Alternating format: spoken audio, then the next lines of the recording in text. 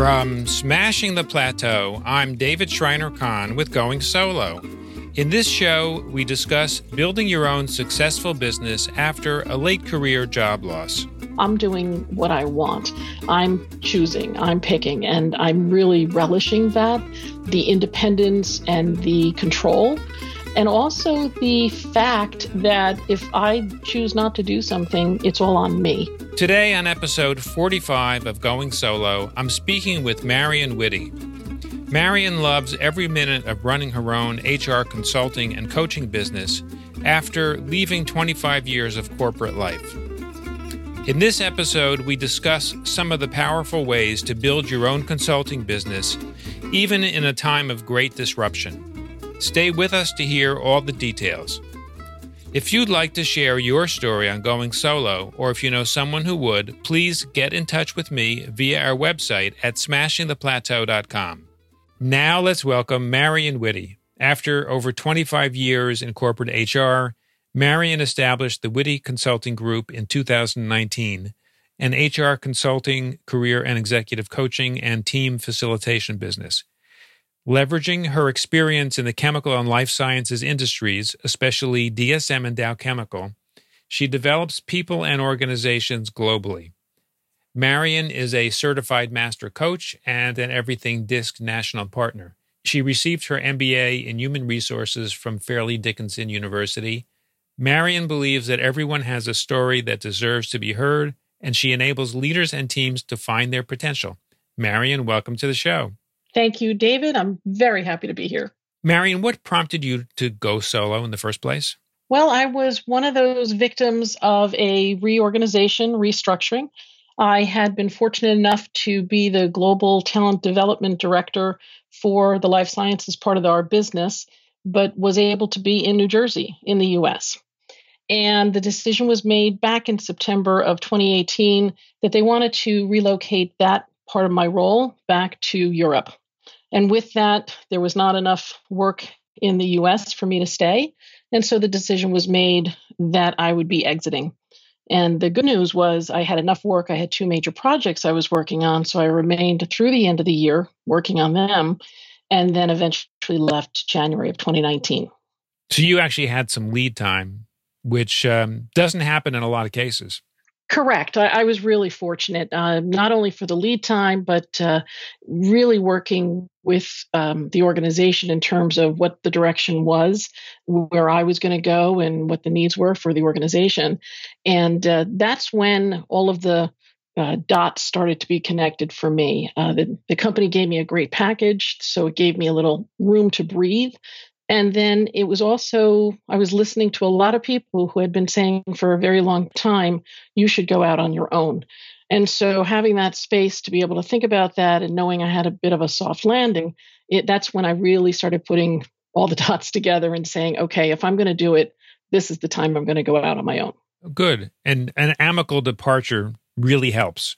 Absolutely. Absolutely. And really a respectful tribute, for the work that I had done, but it really also just shows the type of company that they are. Absolutely. And was there anything you were able to do during that period between the decision that you were going to be exiting in September 2018 and your actual departure in January 2019 that you were able to sort of put in place so that it would make what you did next easier? Yeah, absolutely. So even though I was working on those two projects, so I was on the payroll through the end of the year, I did register my company and I started getting the checking accounts and got all of those pieces really November of 2018, even though I knew I wasn't going to be doing anything until after I left the company. And the plan initially was once I left the company, that then I would be able to pick up about 50% of my work in my business from my company, from the company I just left. And that was probably the first big change of plans that happened for me, because then the decision was made to put a hold on coming back into the organization as a consultant for at least 6 months. So, as a new business owner, I hit my first surprise and had to really rethink what I was going to need to do. It was going to be all new business development starting right out of the gate. Wow. So So that sounds like a little bit of a surprise. A little bit, a little bit. I had been having a lot of conversations. There was a lot of work to be done, and definitely could show, value for me to continue what I had been working on. But it happens, right? It's business, and these things happen. But it did have me be able to really think on my feet and say, well, now you can't fall back. You can't coast. If you're going to do this, soft landing or not, you got to get going right away. And so that's why pretty much once I left the company, I was already out there having lots of cups of coffee with people. Right. So you didn't take any time off. You just started looking for business. I did. So the first thing I did was I joined the local Chamber of Commerce here. Then I also kept my membership with the National Diversity Council, which I was very involved with at my company that I had left. And those were my two biggest network groups that I really started attending the meetings, networking with the people involved in both of those organizations, just to start building again and really starting to build that network. I did take some time off just for personal reasons. My dad was quite ill, and they say things happen for a reason. And I was able to be with him in his last few weeks. And, he passed in March. But I had already laid a lot of the groundwork so that then when I was ready to get back into things, which, after a few weeks, I already had some networks. I had the connections with these associations and some other folks that I had met. Mm. And in your networking and business development, what did you find worked really well? It was talking to people about what they needed, really listening to what was happening out in the real world, if you will.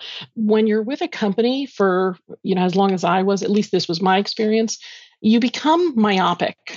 As much as people say, continue to network, you should keep your external network out there. I didn't. I stayed very focused on what I was working on. And when I got out there to these various groups and started talking to people, just amazed at what else was happening. And so really listening to people, listening to what challenges they had, helped me to start fine-tuning the areas that I knew I wanted to focus on. And, you were hearing challenges about team dynamics. I was hearing challenges about, I don't know what I want to do going forward. And I was hearing a lot of challenges with careers and career planning and just the nuts and bolts and pieces. So just by talking with people and listening to them instead of me selling as much in the beginning, I really created these connections that then I could go back to and build upon from there. And how did you make the transition from listening and identifying recurrent themes to selling? This was when I would go back and really, I honed my elevator pitch, if you will. So at the Mount Olive Chamber of Commerce is wonderful for networking. So then I was able to stand up and really position my wares and my services. And they always give you the opportunity to say, what's your ask? And so then I was able to really say, here are my target audiences. Here are the people that I'm looking to connect with and build the network from there. And I did the same with the diversity group in terms of connecting what skills and what challenges those companies had and connecting that with what I've done in the past and what I was doing going forward. Makes a lot of sense to me. Sounds very thoughtful, sounds strategic. Marion, how long did it take until you were able to land your first client? I was happy to say my first coaching client was June. And interestingly enough, for as much as that strategy and the actions I had been doing, it was a cold call. This gentleman had actually met me years before when I was in a hiring capacity in HR when I was at DSM. And he remembered my name that I had been talking to him. We had had conversations. He didn't get the job at DSM, but when he was deciding to look for career coaching and he looked at his LinkedIn connections, he saw me and saw that I had gone out on my own, and he picked up the phone and he called me. Wow. And that was my first one. Right. So it wasn't that you were cold calling someone else. He actually called you based on a previous connection. Exactly. And I'm finding a lot now is about the referrals and the connections. So it's either that as I'm doing career services, folks are coming back to me, or they're referring me to their neighbors, or even now I heard that my name was mentioned on a Facebook community page, and it was Facebook moms in a particular area in upstate New York. And they said, "Oh no, we know who you can call," and my name's out there from the referral side of the business. From the team building and the team facilitation, that's coming from DSM folks who have left the company before me, who know what I've delivered, and so they're calling me, and I'm going into their organizations and working out strategies and plans for them that way. And how much a part of your business development is networking and other kinds of relationship building tactics now? It's still pretty big. I still maintain the networks that I have. I also started now going to the local SHRM, Society of HR Management, chapter meetings to also build upon the HR side of the community. So I would say it's a good 25 to 30% that I'm still networking. Mm-hmm. And January through June sounds like a lot of time to be networking and developing relationships. It's also, I'm guessing it's a pretty big shift in how you primarily used your time from what you were doing when you were an employee.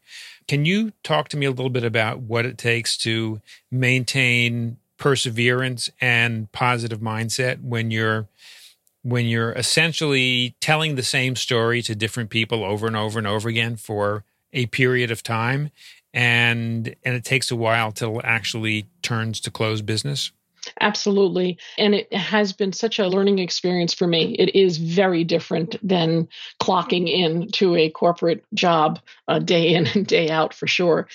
And the perseverance, I think, it comes from a few things. First off, I'm doing what I want. I'm choosing, I'm picking, and I'm really relishing that, the independence and the control. And also the fact that if I choose not to do something, it's all on me. And so there's a lot of that entrepreneurial spirit is really showing up a lot.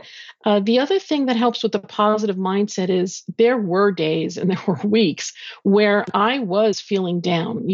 I didn't have anything on my calendar. I wasn't getting any calls. And I was just saying, I don't know, maybe we shouldn't do this. Maybe I should be looking elsewhere. And that's where a support network came in.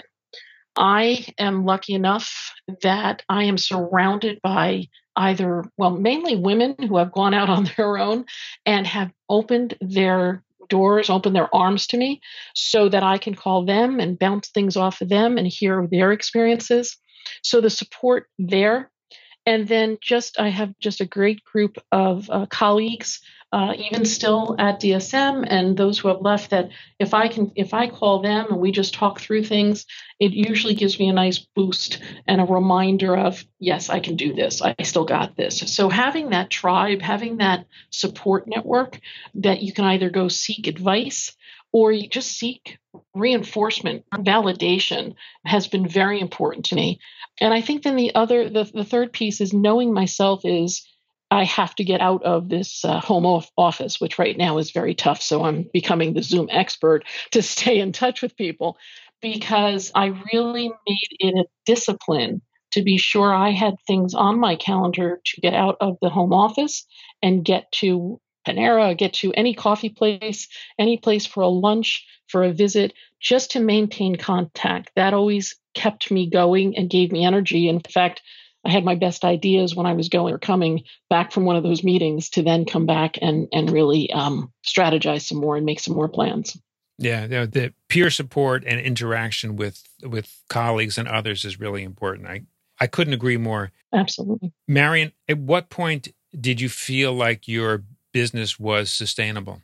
It's interesting. When I first said no to some work, when I realized that in one of the career services areas, in terms of what was being requested by an individual and what I had in terms of bandwidth and the value of my time versus what was being asked wasn't matching.